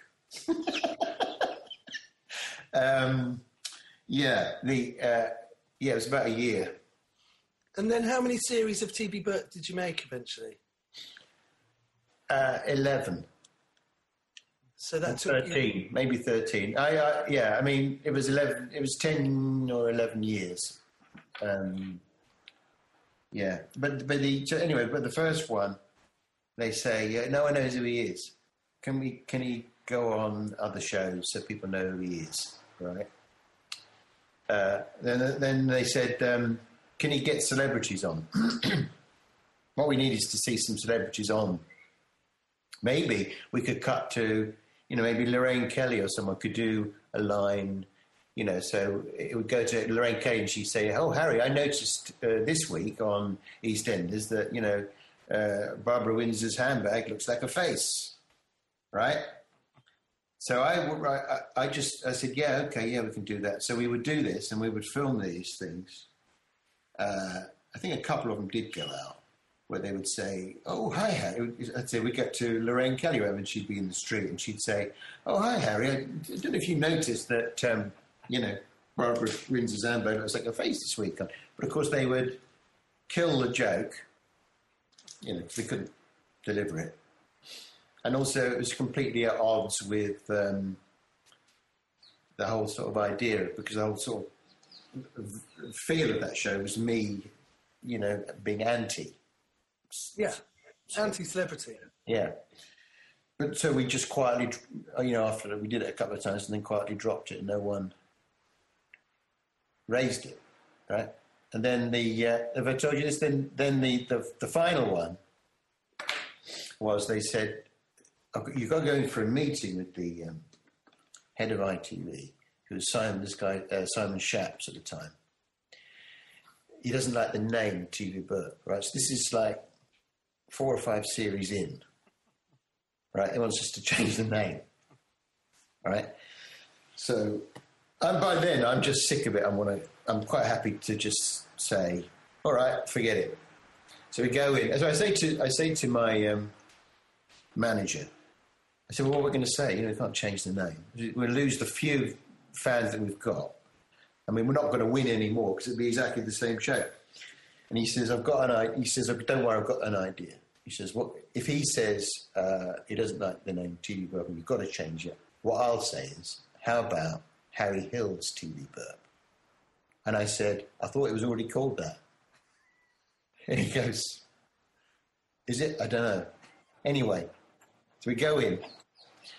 And this Simon Schatz, he says, so I don't like the name. And I said, yeah, I said, where's this come from? Have you done some sort of market research? He says, well, what it was, I said to my PA, do you watch that TV Burp? And she said, no, I don't like the name. And I said, oh, okay, so, And at this point, the manager chipped in, how about if we change the name to Harry Hill's TV Burp? And he goes, no. He says, I'll tell you what we'll do. He said, we'll do some market research. If it comes back that people don't like the name, you'll change it. If they do like the name, you can keep it. Right? Cut to, so I didn't hear anything. Cut to the Comedy Awards, sort of 6 months later or 3 months later, where I am picking up the award for the best something, entertainment show or something, and I'm seated next to Simon Schatz. I pick up the award, I go and sit back down next to him. He goes, oh, well done. I say, oh, by the way, what happened about the market research? He said, well, we did the market research and, yeah, no one likes the name.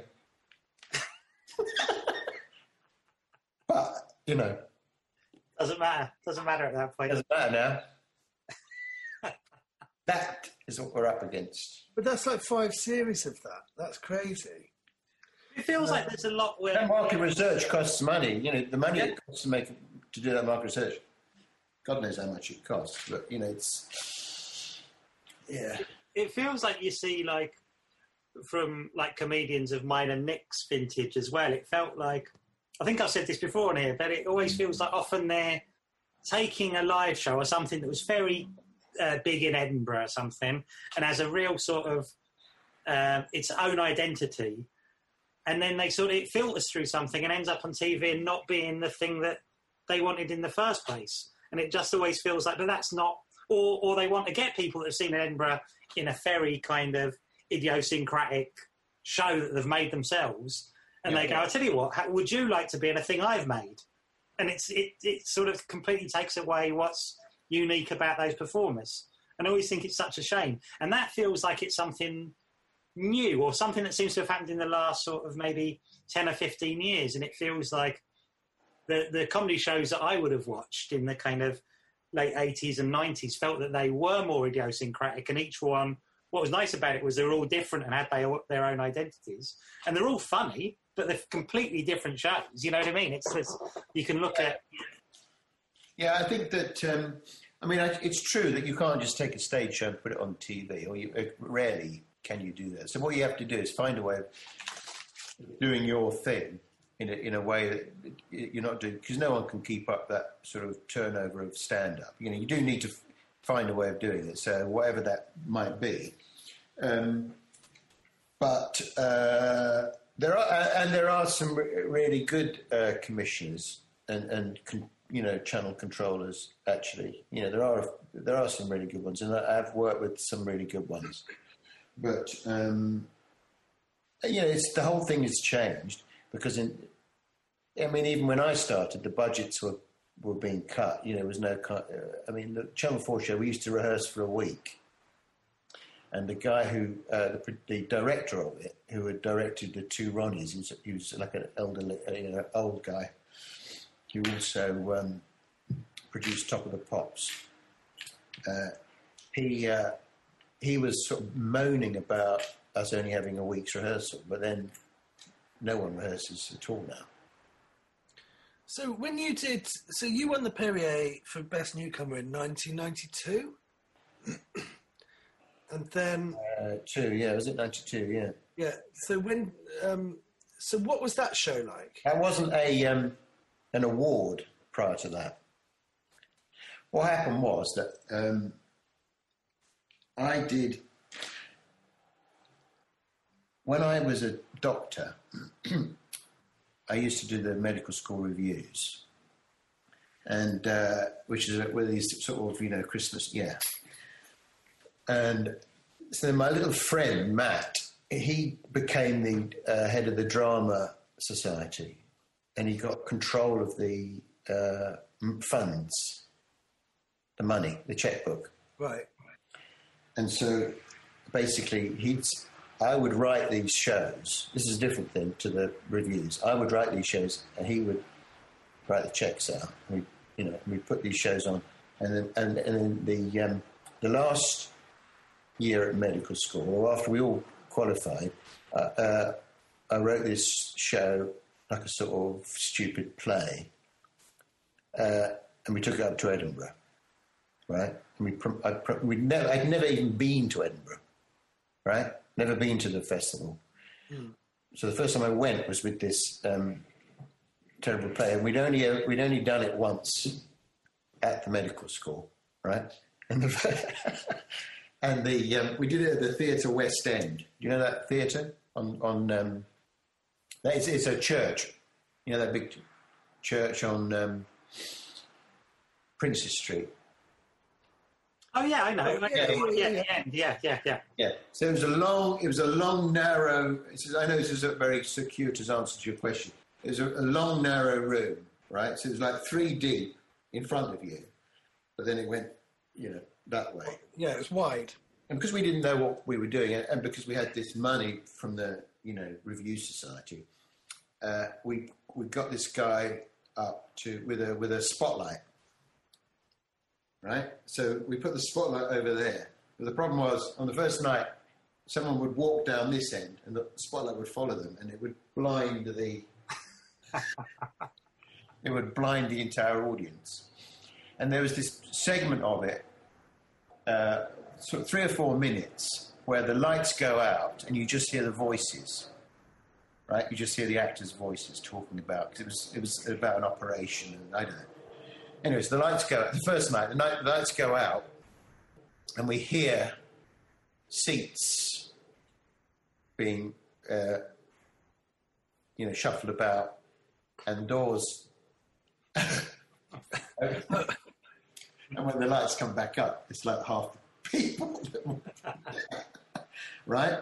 But what I'm getting to is that I knew from that how to sort of knew the kind of ropes of how to promote a show, right?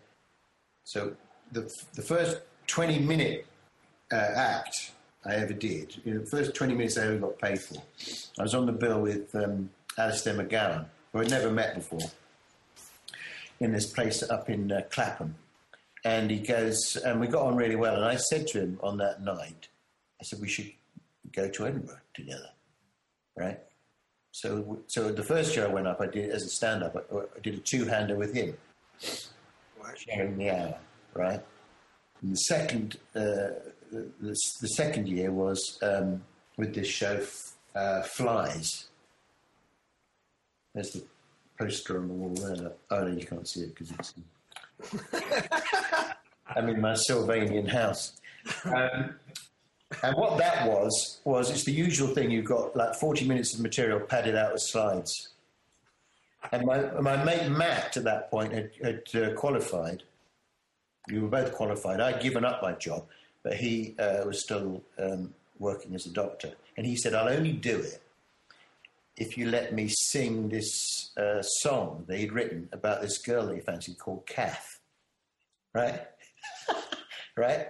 And the song was, oh, Kath, I want to call out your name. I want you to feel the same way too. I want to fall in love with you. I mean, it had no place in the in the show whatsoever, but I agreed.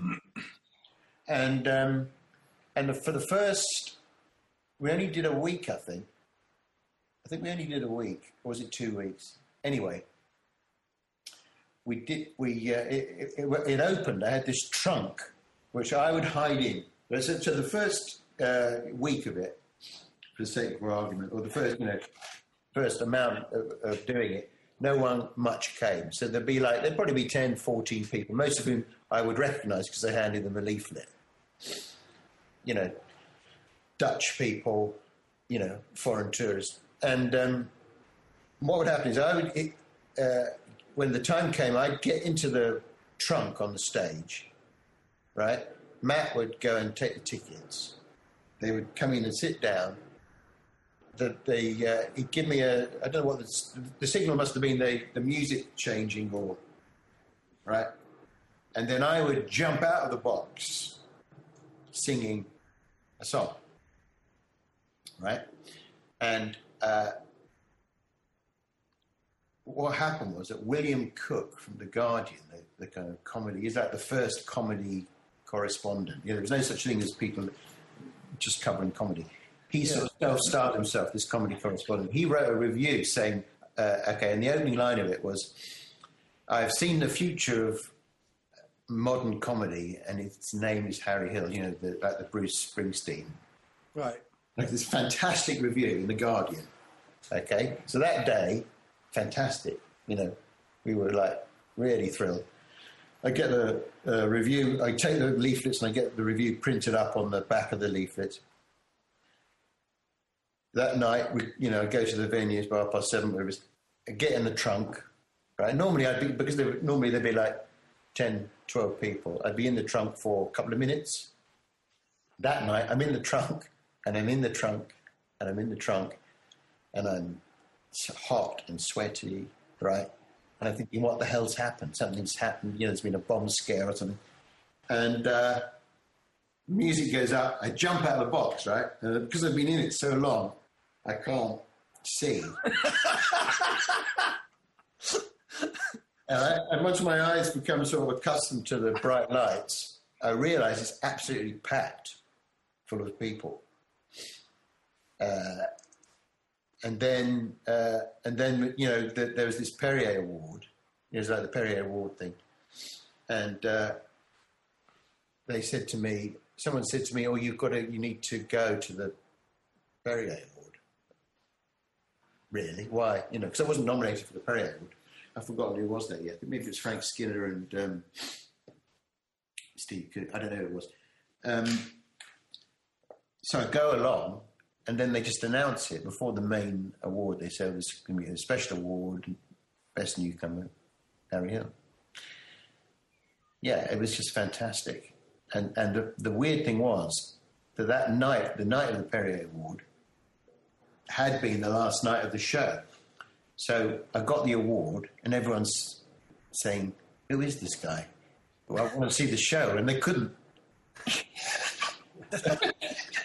Often that still happens now. There's always like they announce the winner, and you've maybe got like 2 more shows left. Yeah. Like, why don't they do it earlier on? You just people can There's go. a lot to be said for it. There was a lot to be said for it because then it became a sort of, you know, like I was Zorro. You can't see it. But then the following year, of course, I went back and I did it was a better show actually because but I got a terrible time. So at that point, so you weren't on the sort of comedy circuit at that point at all? Yeah. No, I was, yeah. Oh, you were? Okay. Yeah, I was out every night gigging. Yeah. Oh, yeah, I loved it. Absolutely loved it. But did you? There was so much work. In those days, back in those days, there was so much work, and it was all cash. It was just fantastic. I mean, it was tough to get into, but once you got on, you'd be, 2 weekends would always be, 2 gigs on a Friday, 2 or 3. Cash. How many comedians were there back then? I don't know. There were loads. But it feels like there was. You knew everyone. You did know everyone. It was a different thing. I tell you, it was a lot different. I mean, I think the whole thing's changed since I started going to comedy. So when I was a student, I used to go and see comedy, and I used to follow people like Jack Dee, and I used to we've talked about this before, Jack Dee and Arthur Smith and Joe Brown, people, those old kind of guys. And in those days, the whole thing was so much more amateurish and shambolic. Every night, someone would die really, really badly. Like, there'd be someone on that was, there'd be a poet doing sort of heartfelt poetry, and there'd be some terrible juggler, or it was a lot more varied. Right.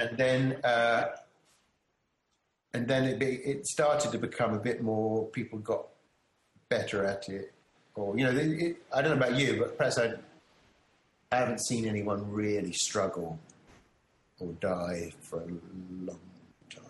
Oh yeah, I have. That's because not you. At Always Be Comedy, there's a mirror at the back of the room where you can see yourself on stage. Do you think the audiences were more accepting then, though, or not at all? Do you think they had lower expectations? They had lower expectations. Definitely. That's what I wonder now. It feels almost that there is an expectation of going out, and you have to.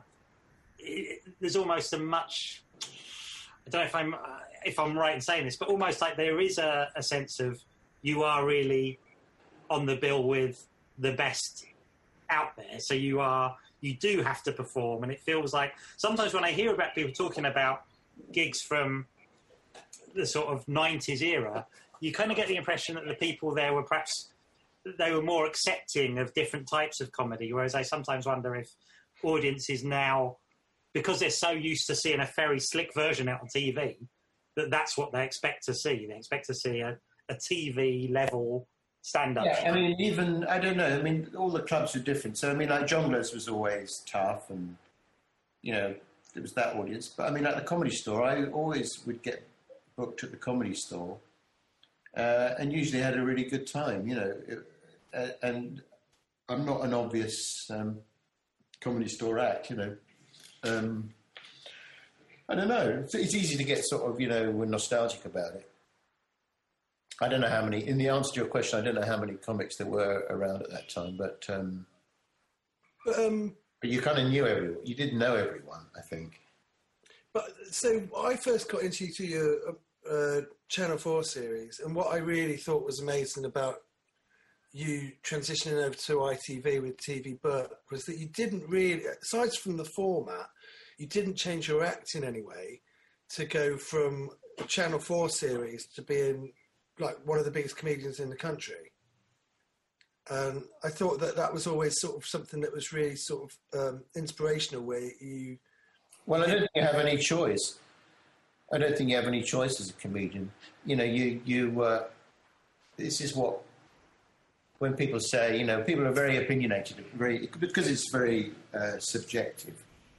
They are very, they say, oh, that's, I don't like him, he's not funny. Or why don't you do some, I mean, believe me, there have been many, many times where I've thought, if only I had a couple of knob jokes to get me out of this. Sure. But I don't think you have any choice about the sort of humour you do. And I think that goes for,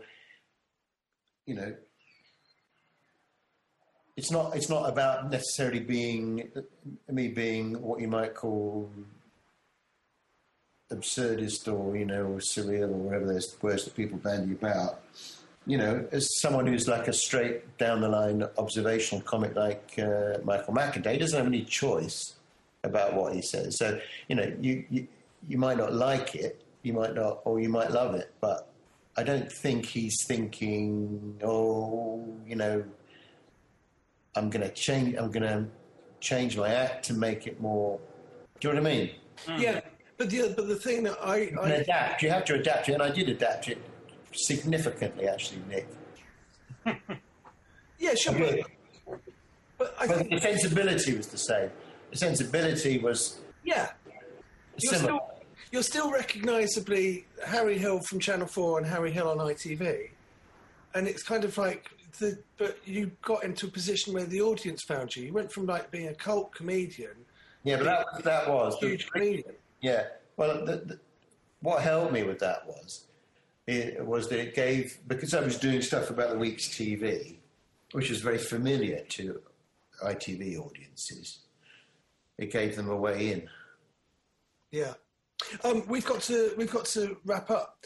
Christ for that. So we've got to play a game with you now, Harry. So I'm going to pass you over to Nathaniel. A game show. It's a game show. This is a game show. This is called Better or Worse, and you have to say whether the next person is better or worse than the person before, based entirely on my own opinion. So you have to predict what I would like. Beginning with Ben Fogle. Ben Fogle. Is Benny Hill better or worse than Ben Fogle? Better. Better. Is Jonah Hill better or worse than Benny Hill? Worse. Probably is worse, all told. Joan Collins, better or worse than Jonah Hill? Better. Worse. Worse, I'd say. I think worse. Yeah. Vinnie Jones, better or worse than Joan Collins? Worse. Worse. Catherine Zeta-Jones, better or worse than Vinnie Jones? Better. Worse. I think probably better. Oh. Tom Jones, better or worse than Catherine Zeta-Jones? Better. Tommy Lee Jones, better or worse than Tom Jones? Worse. Is he the guy from Men in Black? That's the one. Yeah, worse, yeah. Worse. Jamie Lee Curtis, better or worse than Tommy Lee Jones? Better. It's very close to that, I think. What do you think, Harry? Better. Maybe better, yeah. I don't know, yeah, better. It is better, yeah. Christopher Lee. Tony Curtis, isn't she? Yes. Christopher Lee, better or worse than Jamie Lee Curtis? Better. Well, yeah, I met Christopher Lee once. Oh, yeah? Yeah. Spike Lee, better or worse than Christopher Lee? Worse. Yeah, probably. Yeah, he is worse. I'll get you in trouble. Yeah, worse. I got 10 out of 10. I got 10 out of 10. I absolutely smashed that. Was that 9? You got 9 out of 10, Harry. So you are up there with Luke Morley. You're better than Susie Dent. And you're also better than Henry Normal and Johnny Vegas with 7. Thank you for coming on, Harry Hill. It's been lovely to talk to you. See you next week, guys. Thanks for listening. Stay safe.